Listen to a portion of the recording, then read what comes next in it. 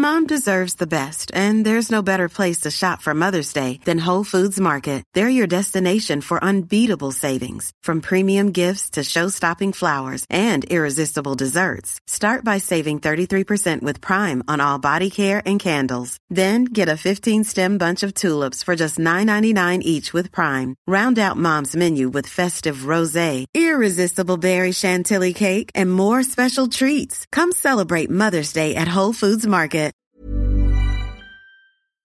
Their Pitch is a women's football podcast in collaboration with Adidas, who have recently released a new shoe called Predator Edge.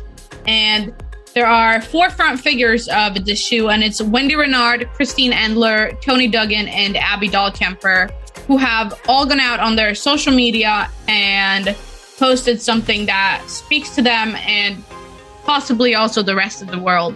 Mia, which quote is your favorite and why? Yeah, I think I'm sort of in love with the Tony Duggan one, because she has, I play for the girl who grew up without opportunities, and then it's impossible is nothing, and I like that. What's yours? So I really enjoyed the Wendy Renard one because it says, they told me I will never win a trophy, so I won 7. And I think the message behind that is to not care about what other people tell you and just do your thing. That's how I interpreted it, and I really, really liked it.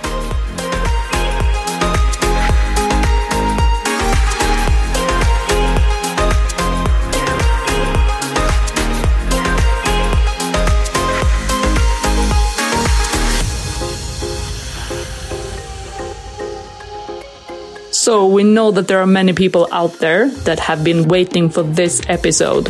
So here we go. This week's Their Pitch player is Swedish goalkeeper Zecira Musovic. She plays in the Swedish national team and in Chelsea FC. She was a part of FC Rosengård in the Damallsvenskan for many years, and on her resume with that club she has 109 appearances in the Swedish top flight. During her years at the club, they won the league title in the name of FC Rosengård in 2014, 2015 and 2019. Since joining Chelsea, she has also picked up a few trophies. Here and there, you might say. The WSL league title, the Continental Cup and the FA Cup. Musovic made her national team debut back in 2018 in Algarve Cup when Sweden played and won against Russia 3-0. So, she kept a clean sheet in her debut. That's not bad. Since then, she has 5 appearances with the Swedish national team. You are listening to Their Pitch, and this is the Zecira Musovic episode. Can you pronounce your name for us? So for the people out there. For all the people around the world. Zecira Musovic. Zecira Musovic. That's like if you want to collect all of the points. But how do you pronounce it in Swedish? Zecira. Because we can't say Z in Sweden, so we use Zecira.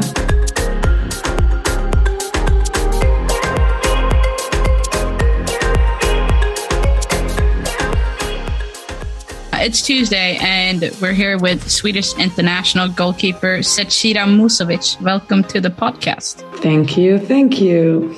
How are you doing? I'm good, thank you. How are you? I'm doing great, actually, and we're super happy to have you on. We usually have a person that quotes you or quotes the player that's on here, and we feel like it's a good boost, and it makes it fun to record. So we have a quote here for you, and then you have to guess who it is. Wow, okay. Zecira. Yeah? Already good, yeah. Is a woman with big ambitions in life, both on and off the pitch. As a goalkeeper, she is very active while playing, and it doesn't matter if it's a training session or a game. She's always extremely present, like here and now.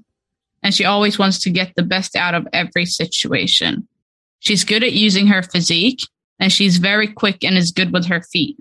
I think she's taken big steps in her development the last couple of years, and that she really has the potential of becoming one of the greatest goalkeepers in the world. For me personally, she's one of the most caring and reliable people I know. There's never a boring moment in life with Sessa around. and the talking topics can be a mix from being very serious and deep to be extremely bizarre and funny. That is one of the things I really appreciate with her. XOXO, your scones buddy. Oh, tricky one. I mean, it's a good friend of mine, but I feel like I have so many good friends in football. But first of all, so nice to hear this, but I don't have a clue who it is. Okay, so if I give, I'm going to give you some clues. You play with them on the national team. With them? Okay. No, with her. I don't know. No. Okay. Is it Seger, maybe? No. Why do you make it sound like this is easy? Don't make it sound like it's easy. It's a tricky one. I'm sorry. They don't play in Damallsvenskan. They play in Europe, but they don't play in England either. Scones. Did you hear the last? Like she said, your Amanda. Scones buddy.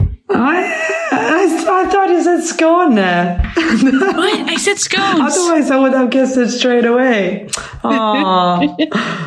That's why I was like, oh, it's so easy. She should get this. I'm sorry. Yeah.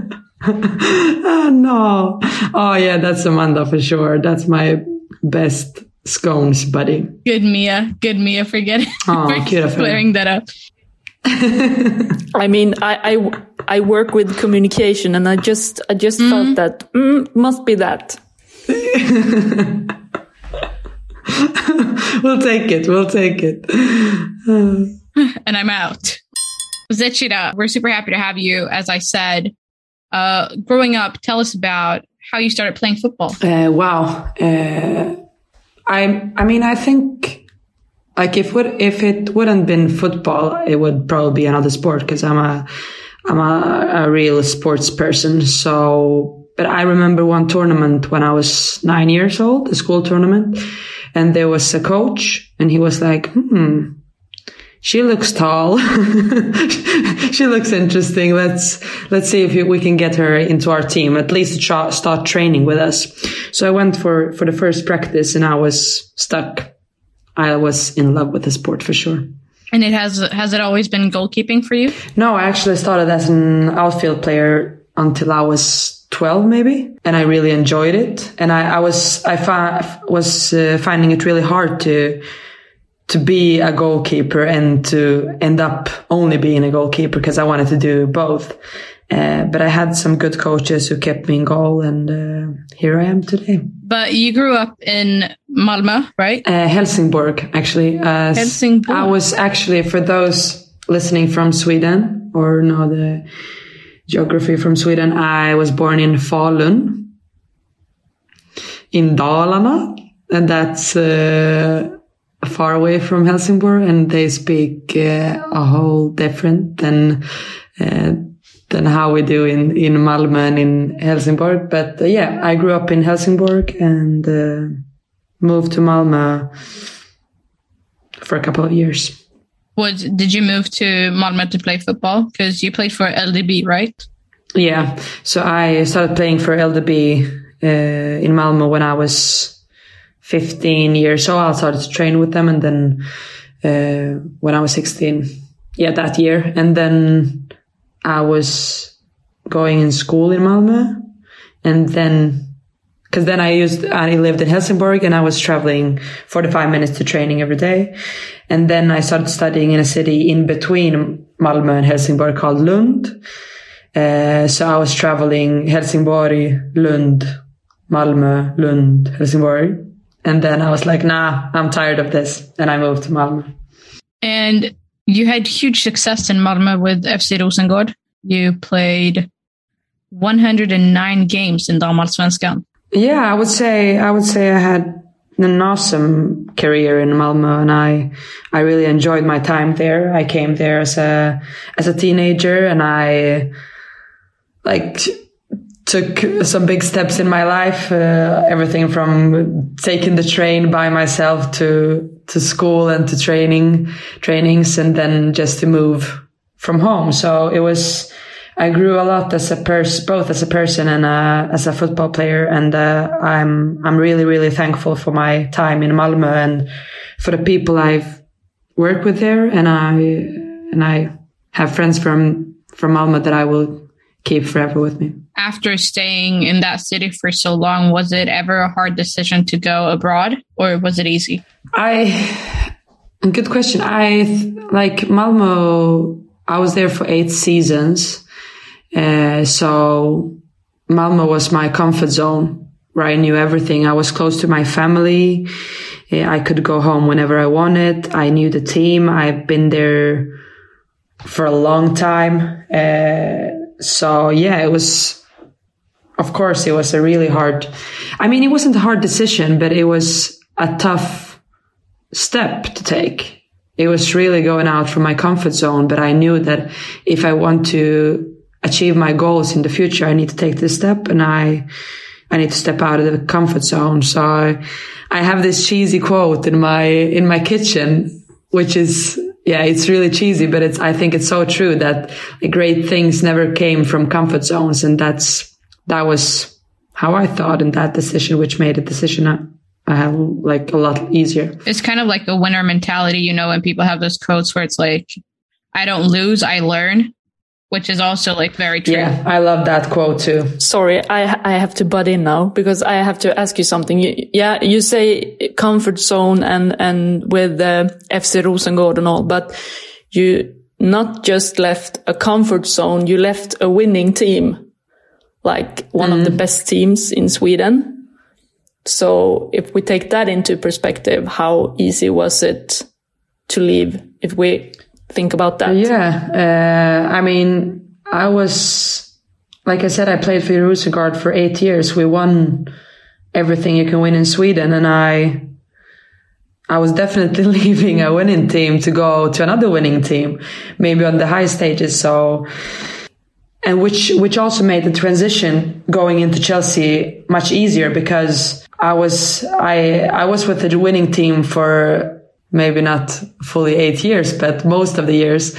And to keep, I think Rosengård, they raised me with that winner mentality, which I'm really thankful for today and which I can use in different aspects of my life, for sure. And kind of spinning on to the comfort zone, because I know I thought about this before Mia chimed in.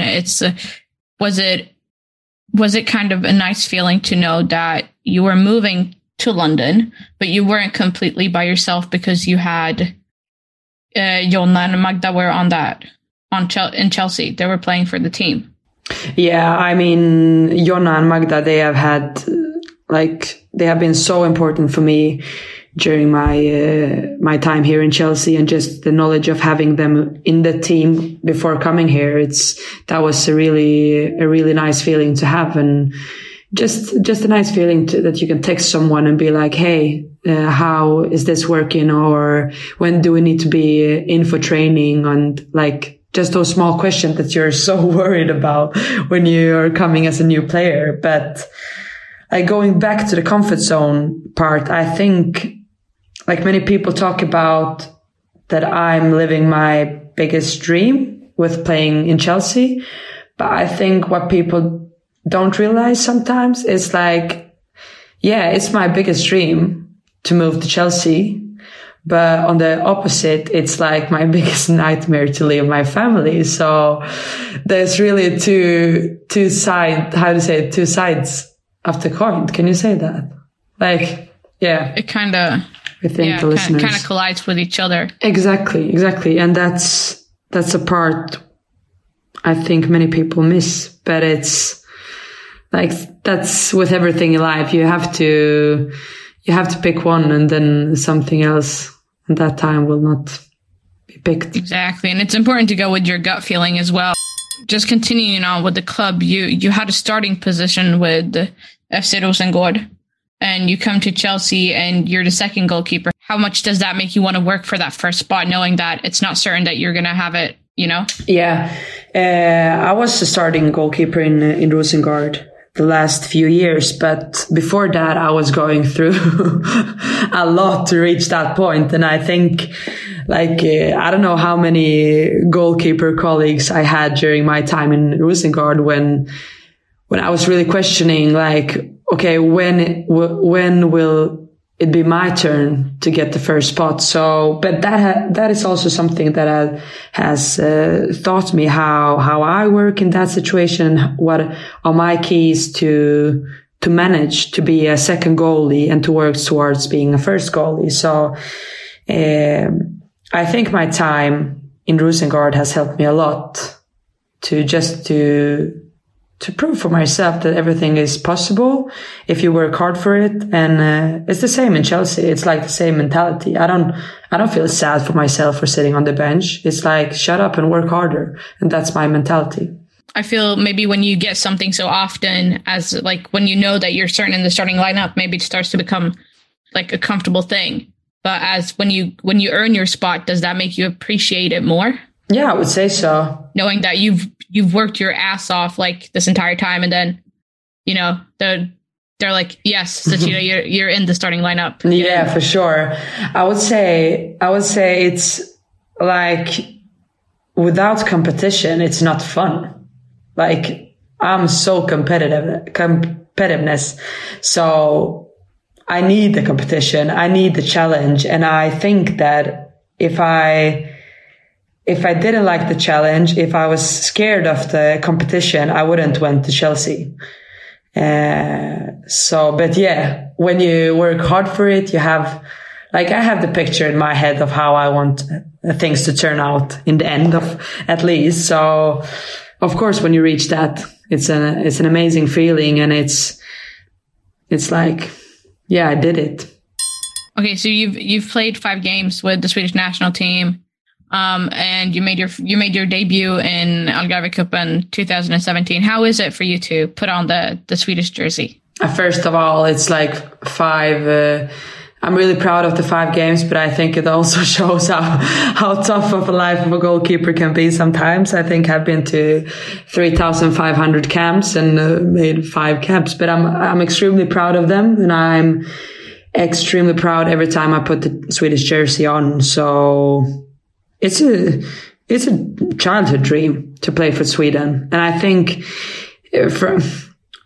and with that being said, I think firstly it's like, okay, yeah, it's one of my dreams to play for my country. Secondly, it's like my family, they came from Bosnia, left everything behind them, fled the war, and Sweden welcomed them with open arms into their society. So that's also another thing that I like. In some way, I want to show my thankfulness towards Sweden as a country and as a whole. That it's like just thank you for welcoming my family and being the best possible country. So I'm proud in many different ways. I would say it's not just a dream for me. What's your favorite part about like being in the national team? Do you have a favorite game that you've played, or? I would just say that the best part of being a part of the national team, it's the culture we have created within that team, like where everyone can feel secure, where everyone can play their role, and just to be a part of such an amazing group of people, both on and off the field, and where everything is possible. I think we have shown that during the last few years in different tournaments. So I really enjoy playing for the national team and to be a part of the best people within the game in one team. And I spoke to somebody today, actually, and we talked about how this might be kind of like the golden generation of, you know, this team that's right now. You know, you've taken so many medals, and I mean, it's just number 2 on the FIFA ranking. And it's a lot of good things that are happening to the Swedish squad right now, or you guys are making it happen. How is, you know, and that kind of also adds to the fact that you say, I have 5 international caps. I'm very proud of them. At the same time, that shows how hard it is to get into the squad.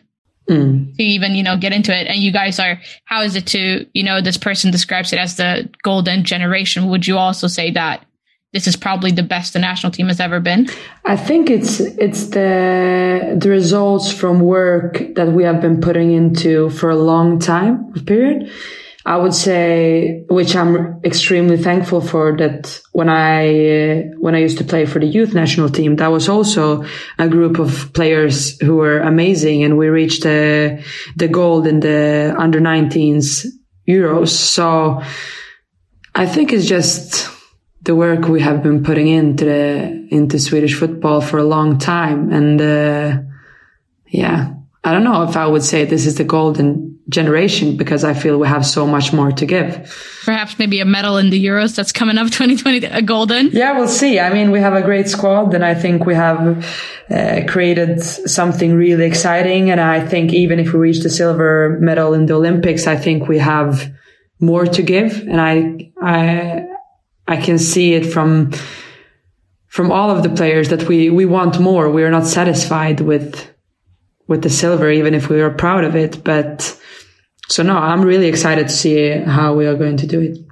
But from one thing to another, social media strategy, I don't know if you've changed your picture, but at one time you had a Photoshop picture of you in the kitchen, and a lot of, like there was it said you're not a professional footballer in your bio, which is, I mean, I thought it was hilarious, but how come you've gone with, that kind of route? Oh, wow. I think I'm a person who loves the sarcastic jokes.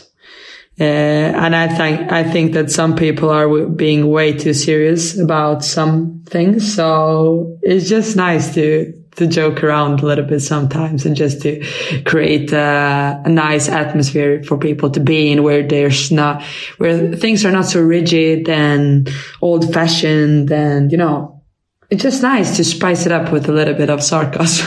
I love it. Chelsea fans really seem to appreciate it, because you've definitely become a fan favorite over time, which I've seen on social media.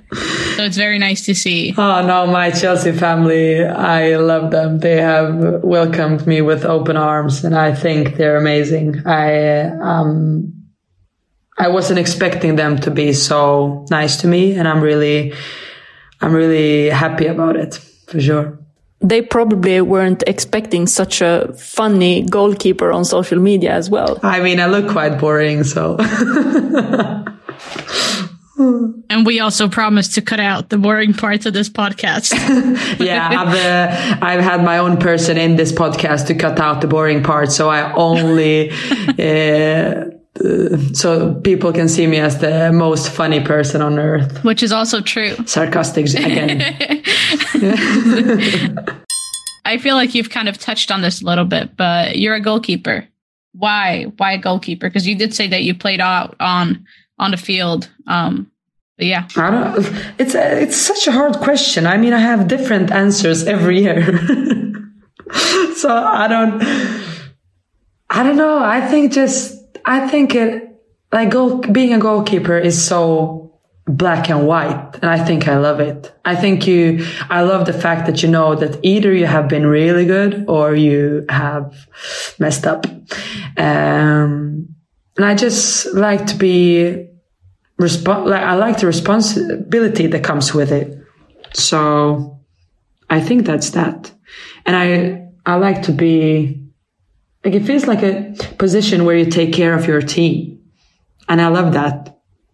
I love to take care of my team. I love to take care of my teammates. It's like, yeah, of course, it's nice to dive around and make those big saves. But I think when I enjoy my game the best, I think that is when my teammates in front of me are performing well, because they know they have a keeper they can rely on. That's the best feeling in the world, for sure.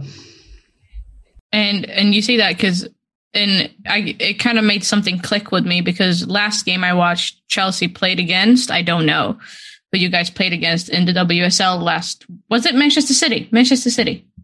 And I could hear you on the sideline through my TV just yelling, and you were like, just yelling in Swedish to, I guess, Jonna, and you were like, jättebra jobbat, fortsätt. I'm like, and that was just like, and I had to go back to it, and I was like, she's on the sideline and she's out there and she's just taking care of her teammate and like giving feedback, and you're doing it in Swedish. And I was like, that's incredible. Yeah, I don't know. I just love I just love to help people. I don't know. It's just a nice feeling to know that you can, like, to have the ability to help. Like, that's a win for me, I would say. And also to be able to say it in Swedish when nobody understands except Amanda sitting home on her couch listening to the TV. That's even better. Maybe Filippa Angeldal on the opposing team as well. That kind of wraps up my section. We're going to go into football analysis.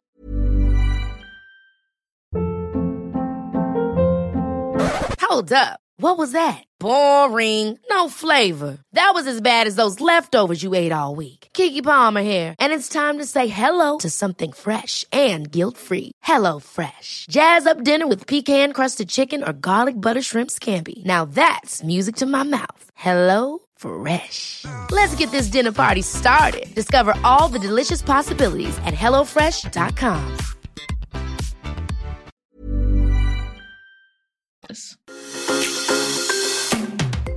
Now we're really going to talk football and goalkeeping, because we actually need to say this as well. You're the first goalkeeper on here. Okay. I don't know how, is that positive or negative? It's very positive, because I feel like my part it will be a bit different for me this time. The questions need to be asked in a different perspective. I actually met the Swedish national head coach, Peter Gerhardsson, in May last year. And then he talked a lot about players being tactically flexible, and that he kind of liked that way of looking at football. But then when it comes to goalkeeping, it feels like you are where you are. You can't move around too much, because that would be bad. So can you really, in your opinion, can you apply the word flexible at being a goalkeeper? And what does it mean? I would say, like you're saying, we're not switching position, even if I love to be a forward sometimes. And I will quickly adapt to it. You can let Peter Gerhardsson know that. No, but I think it's more about maybe being mentally flexible. Can you say that? And to adapt to different situations, different environments. Cause I think the mental aspect of the goalkeeping position is huge. So I think like that's where you need to be flexible if you want to reach the highest level. So that would be my question on that. Do you ever feel like from the position you play, do you ever feel alone? Do you know what I mean by that? Oh yeah. Yeah, I would say a goalkeeper is an individual sport within the team, for sure. It's a different position. It's a weird position, and it's a totally different way of thinking, I think, from an outfield player. So yeah, I would say sometimes you feel alone, but I think you need to feel, how do I say that? You need to work individually to reach the best teammate you can be for the whole team. So not alone in terms of, I need people around me, more like I need to do my part individually so I can help the team in the best possible way. Yeah, I mean, because for me, when I watch a football game, I think that, the attacker is the first defender off the ball. And if they're not doing their job, you are going to have to, clean up the mess, if you know what I mean. And we often don't speak about that because, like you said yourself in the beginning, that as a goalkeeper, you can either walk from a game feeling that you have been very good or sometimes being very bad. But like that perspective as well, because the people in front of you, if they haven't done a good game, that's going to affect you.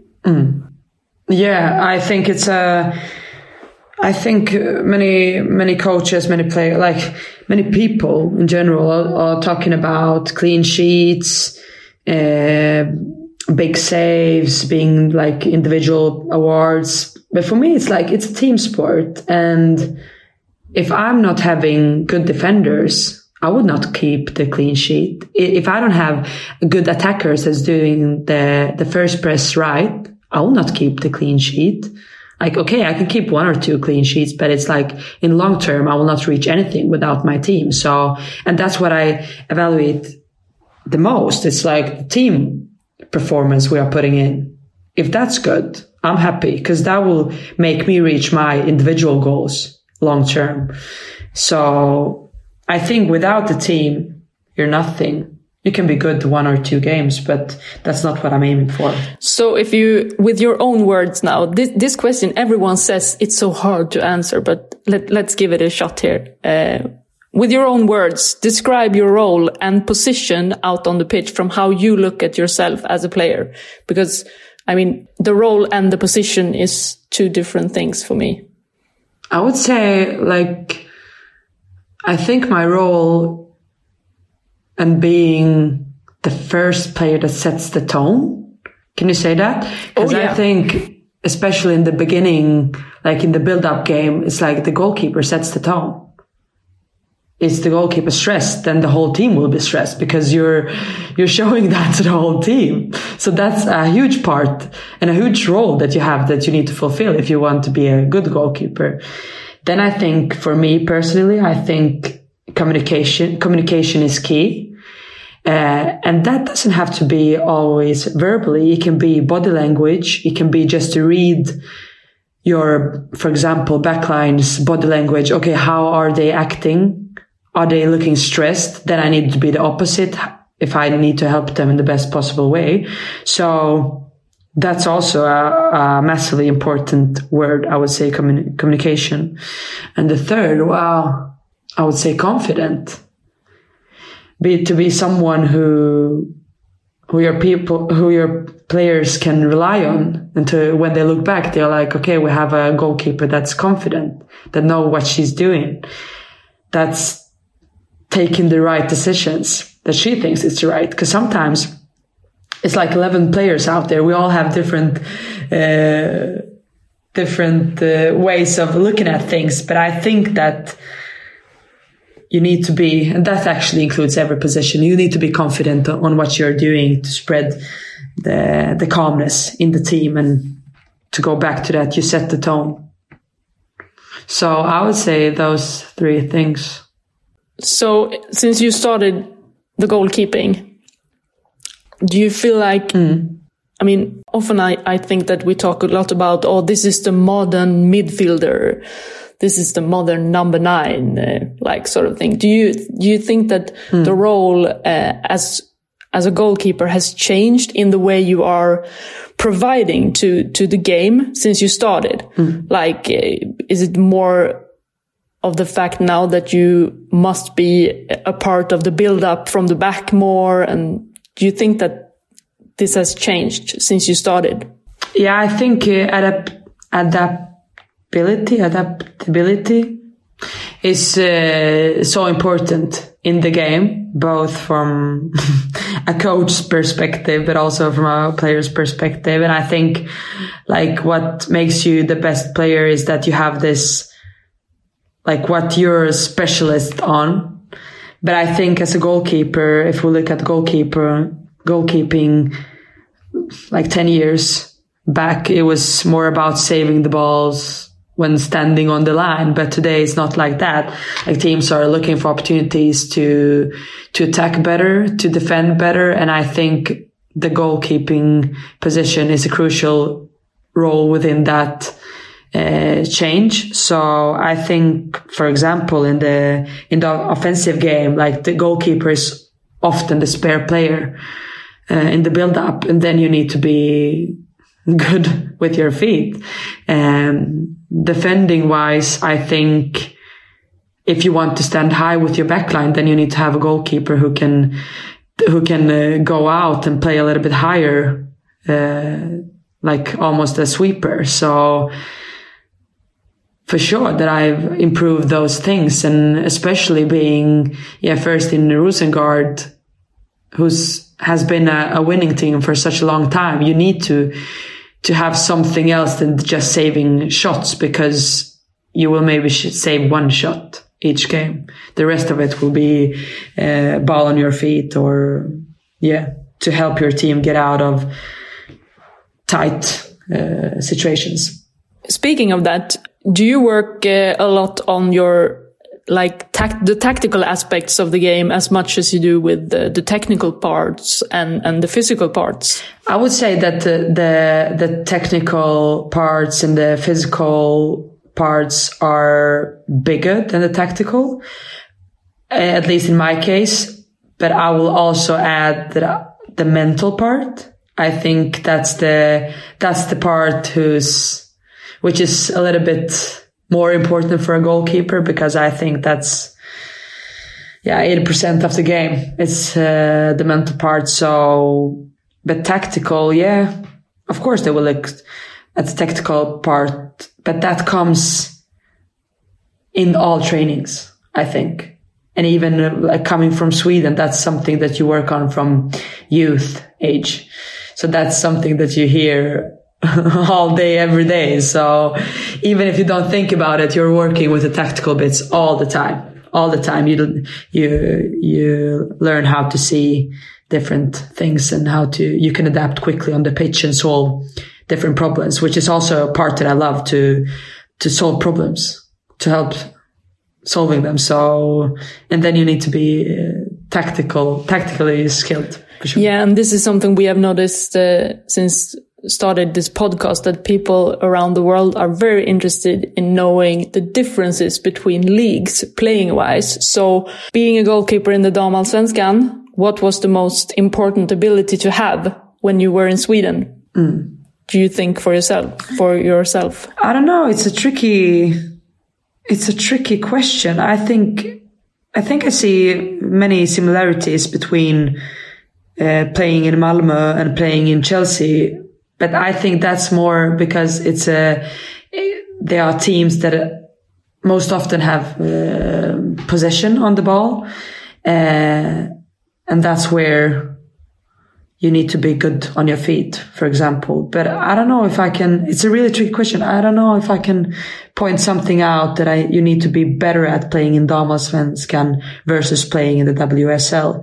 But also for me as a person, I will always want to improve everything. So, if I'm not satisfied with one part of my game, I will improve that rather than adapting to the league and how they're playing. It's like I see my own flaws and I try to correct them as quick as possible and to work on them to have them as good bits instead.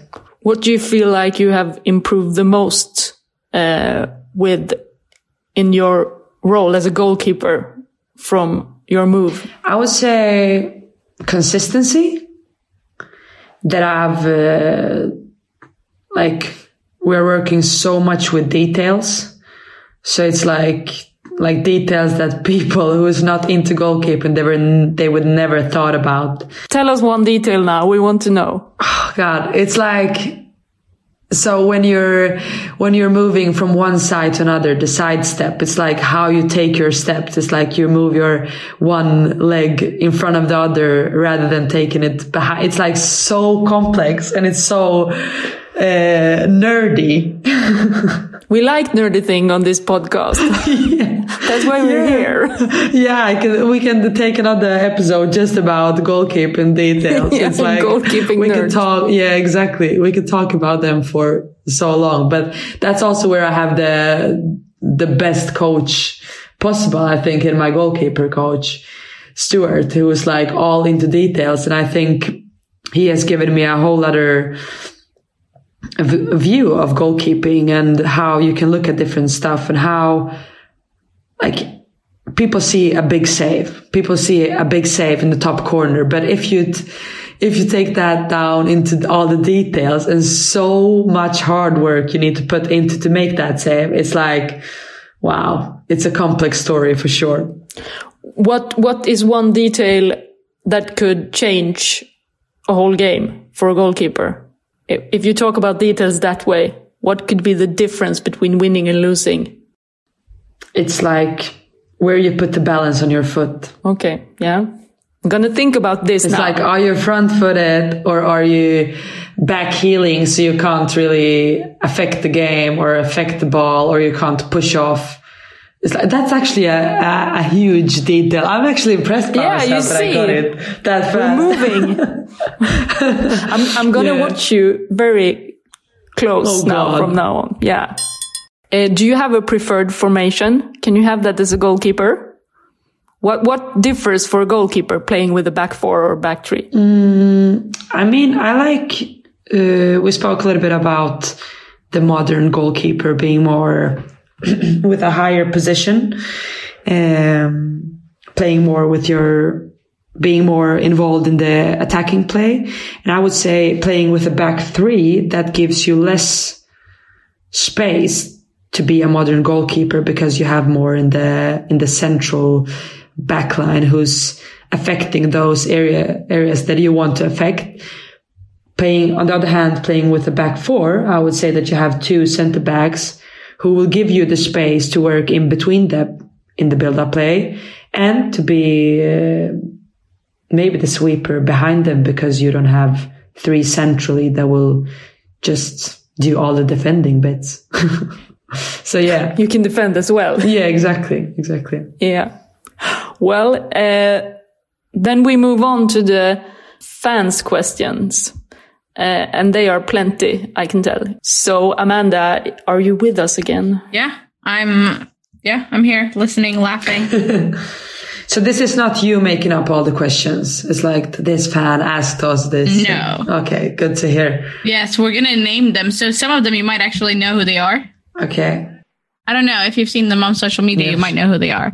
But we're going to start with Twitter. We're going to start with Dean Mears. Oh, I know that guy. As a former, he says, very bad goalkeeper, I'd love to know about the level of analysis for professional goalkeepers. Do you know before a game which part of the goals that strikers are most likely to shoot? Yeah, I would say it's a big part, and it's a big part of the preparations for different games. We look at attackers, we look how they score. If there's some traits that you can see more often than others. So yeah, that's for sure that we're working with that. I'm a goalkeeper and a person who doesn't like to look at it too much because I know everything can change and everything can happen in football. So I like to go on my, to let the muscle memory work and to let the automatic behavior do the saves. So it's a mix, but the possibilities are there from our tactical stuff, and they will always provide us with everything we want, with all the numbers and all the clips and everything that we need. Have you ever taken a shot to the face or stomach or other body parts that made you even slightly hesitate to stand in the goal again? Or do you have no problem shrugging it off and being ready to go again instantly? Oh, wow. I would say, yes, I've taken some hits all over my body. So that's for sure. We can tick off that box. Questioning me being a goalkeeper because of that, no. I would say no, yeah. But actually one person said to me early in my career, he said, I think you're too smart to be a goalkeeper, to take those hits. And that always motivated me to be like, well, you know what? I will take those hits and I will be proud of them. And I will show you that I may be smart in some parts, but I'm not too smart to be a goalkeeper. So, but, you need to be a little bit weird to take those hits, but I can take it. Twitter, Ovals Stramer. Yeah. Sorry. I decimated that. When I was a keeper in my youth, I had a long break from if I had had a long break from training, I had to relearn how not to be so cautious and just throw myself after the ball like a madman. Has it been like that for you? And if so, does that feeling ever go away? I think after every summer break here in England or the winter break in Sweden, it's like you start to question yourself, okay, but how do I actually do that dive? It's like, do I even know how to do it? And then you step on the pitch and it's like, it comes fully naturally again. It's no weird thoughts about it once you're in it, but I get what she means for sure.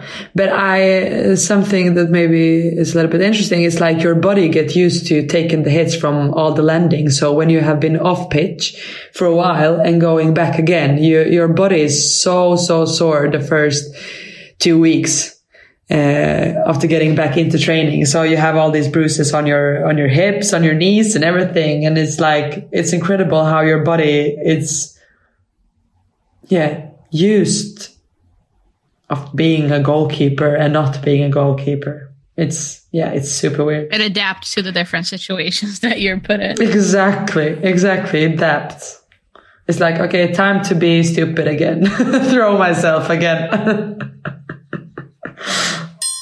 This Twitter will be hard for me to pronounce, but I'll give it a try. At RNDM Burner Act is asking, what's your thought process as a goalkeeper when being penned in while facing a high press? How do you decide when to pass it short and try to play through, or go long and have another wave of pressure come back at you within seconds? Good question. Whoever you are. I think that's like with everything else in the goalkeeping position or in football, that's a ability that you learn and that you practice on every day, and that you get, you're being put into those situations on training too. So you learn how to take the decision of when to play long, when to play short, to have the courage to play short. And it's definitely something that we are working on in Chelsea, facing opponents that are high pressing us sometimes. It's JJ wants to know, who's the toughest opponent in Chelsea training? Oh, good question. Oh, there's so many good players. So many good players. Like, they're good in different ways. Sam Kerr, playing against her when she's heading the ball, it's like she's flying. I don't know how you're able to jump that high with her body, but it's impressive. Then you have Fran Kirby, who's curling the ball around you oh God, it's so annoying every time. You know where the ball is going, but still you can't get there because it's just Fran Kirby. Then you have Erin Cuthbert, who's when she shoots the ball, it's it changes direction all the time. So it looks like it's going to one side, then the ball changes direction to the other side. So it's she does that really, really good. So it's many players that are doing really good. Pernilla Harder, her calmness in front of the goal is ice cold. But yeah, I could mention so many good players from Chelsea. It's it's an amazing environment to have around you on everyday basis. It's I'm really thankful, and thanks to them, I've become a better goalkeeper for sure. At Meg Aherd wants to know, how have you found adapting to life in England? Oh, I love life in England. I was scared at first moving abroad, for sure. Like I mentioned in the beginning of the podcast, I was really scared because I don't know where I had my expectations at. It was you always hear going out of your comfort zone and playing abroad. It's a tough environment. But I think I love life here. I really do. I'm enjoying every day. And I think since London is opening up a little bit more, I think I will enjoy it even more. I came the day before total lockdown, so I haven't actually experienced that much of a life outside football, but it's getting better. Dogun Bolina on Twitter. Did you ever take a penalty kick? Yeah, but I would say it was in my youth age. I haven't actually been in that many games where like you have the penalty shootout in lately. Yes, I wouldn't say.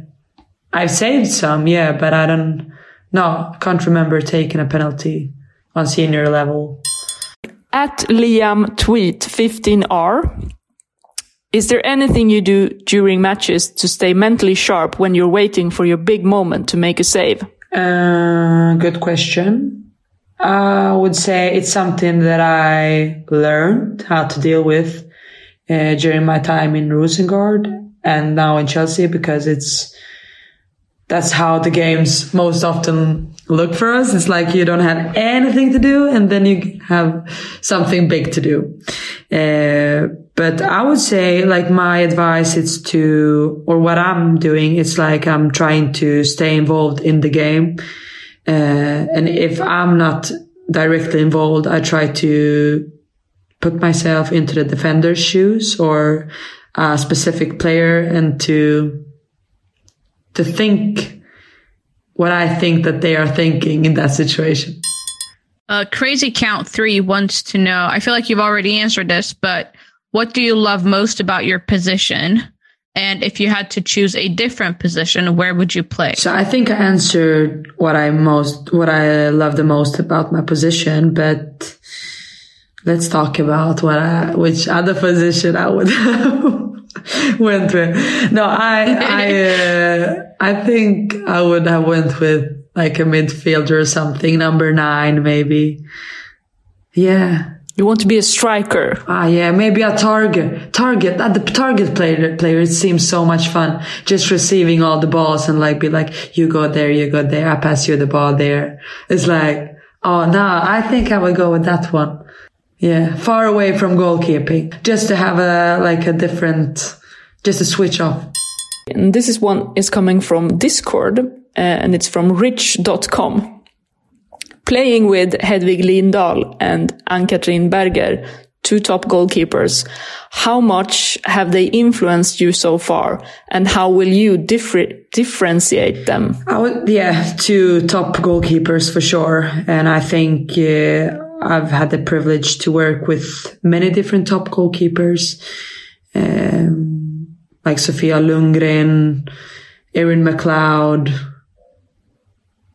Tora Helgadottir. It's like many, many different really good goalkeepers. Carl Telford, now Ann-Katrin, Hedvig, Falk. It's like so many different good goalkeepers.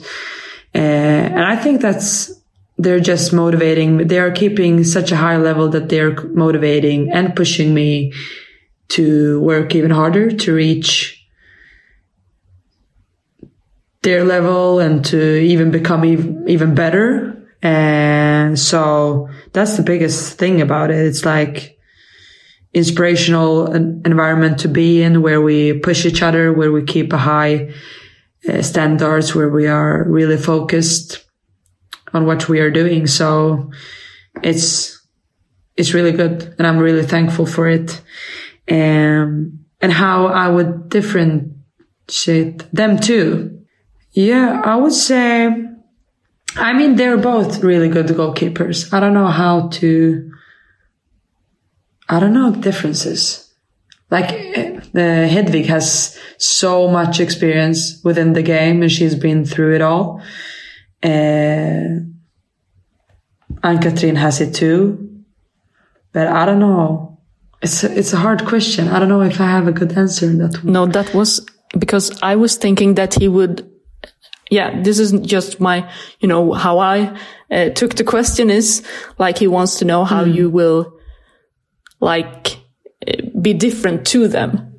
Okay. Yeah, I'm not sure, but it could be. Yeah. I don't know if I have a good question on that too, but I think for myself, it's really important that I focus on myself. And even if I have all these good goalkeepers around me who's pushing me every day to do even better, I think that it's so important just to trust my own process and to focus on myself and to be the best version of myself. Because yes, Hedvig Lindahl is an amazing goalkeeper. Ann-Katrin Berger is amazing goalkeeper. But I don't want to be Ann-Katrin Berger. I don't want to be Hedvig Lindahl. I want to be the best Zecira Musovic ever. So I don't know. It's like I'm just trying to be better than myself all the time, and to improve myself and to be once again the best version of myself. So we have another question from Discord from Magda, which is not Magda on your team, but I think it's a fan of her. And it says, do you have a special routine or superstition before you play a big game? No, I would say that I've tried to minimize the superstition before games, because I don't want to rely on something. Because if it's not there, what would I do then? And also, Magda, the person who asked the question, she's mentioning big game. And I would say that I try to treat every game the same and have the same routines before the games. But what would maybe be something that I don't think is different and I don't think is weird, but for people outside would maybe think it's weird, but it's like, as an outfield player, you try to warm up your body, to stretch, to do all these movements. But I think for myself, it's really important to warm up my brain as well. So because that's such a big part of my game, and it's like all the decision making, it all comes from the brain. So if the brain is not warm enough, it will not be ready to go. So that's something that I do before every game. It's like I have my routines. I have some like lights that pops up and you need to press them to get the reactions going. So that's one thing that I do before, which is really not weird for me. But I think if you look, for an outsider, it'll be like, what are you doing? It's not weird, just very interesting, I think. Like, it's different, maybe. Yeah, maybe. Yeah. But I think that will be very interesting for people to hear. Yeah. I mean, I don't think you think about it, that the brain is such a massive part of your play. Because that's also a detail that we spoke about before, like what can change the game. That one wrong decision making can change the whole game, which is also. So now we know. If you haven't pressed the lights before, we know. Yeah, we know. No, I'm trying to wake up the brain as best as I can. Sometimes it's with me, sometimes it's not, but that's life. You need to accept it and go with it and do the best out of the situation every time. We have spoken a little bit about this, but I think it's a very nice way to end this section of questions from the fans, because this is from the group, Chelsea Women's supporter group. What do you think about the fans? I love my fans. That's the simple answer. But I was surprised. I need to say that I was surprised coming to Chelsea. I was so surprised that I didn't even know who I were. Like, how do you know my name? I'm coming from Sweden. Like, that was like, they got me there. I was in love. When I got the song, I was like, oh God. Yeah, but I actually must say before we go to the end section that I do think that English fans in particular are very good at like getting the information when the new player joins their team. They actually do study quite quick and they ask questions. Like for us journalists, they come to us straight away. Oh, who's this player? Scandi player? Who is this? And then so they want to know about you. And that's something I think it's really nice. Yeah, you feel appreciated. It's like, wow, they know who I am, and like they're interested in me, and they're supporting me, and that's the best feeling as a player, and you always want to give back. Like without the fans, we're like, that's half of the game. So, but yeah, for sure, the Chelsea fans, they have been amazing, and they have. I can really feel their support. The 12th player. I think they actually call themselves that. I think it's quite nice. I do. Yeah. It's a statement that's correct. Yeah, if you come to Kings Meadow, you will agree with that. Whoever comes to Kings Meadow. This or that, 5 rapid fire questions. You don't get to think, you just get to answer. Saving a free kick or a penalty? A penalty for sure. Playing at Kings Meadow or Stamford Bridge? Kings Meadow all day. Going up 1v1 or diving towards the post to try to get a well-placed ball? 1v1. Getting a clean sheet where the ball barely reaches you, or having a good game overall where you are active but might be letting in a goal? Clean sheet. The team did good. And that wraps up this episode with Zecira Musovic. Thank you for being on. Away. Blue is the color.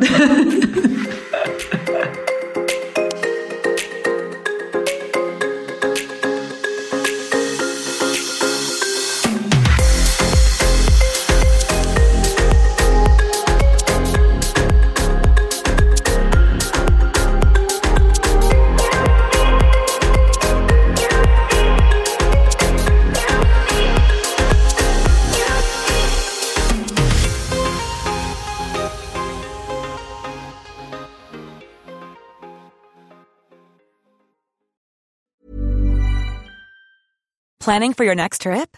Elevate your travel style with Quince. Quince has all the jet-setting essentials you'll want for your next getaway, like European linen, premium luggage options, buttery soft Italian leather bags, and so much more. And is all priced at 50 to 80% less than similar brands. Plus, Quince only works with factories that use safe and ethical manufacturing practices. Pack your bags with high-quality essentials you'll be wearing for vacations to come with Quince. Go to quince.com/pack for free shipping and 365-day returns. Mom deserves the best, and there's no better place to shop for Mother's Day than Whole Foods Market. They're your destination for unbeatable savings, from premium gifts to show-stopping flowers and irresistible desserts. Start by saving 33% with Prime on all body care and candles. Then get a 15-stem bunch of tulips for just $9.99 each with Prime. Round out Mom's menu with festive rosé, irresistible berry chantilly cake, and more special treats. Come celebrate Mother's Day at Whole Foods Market.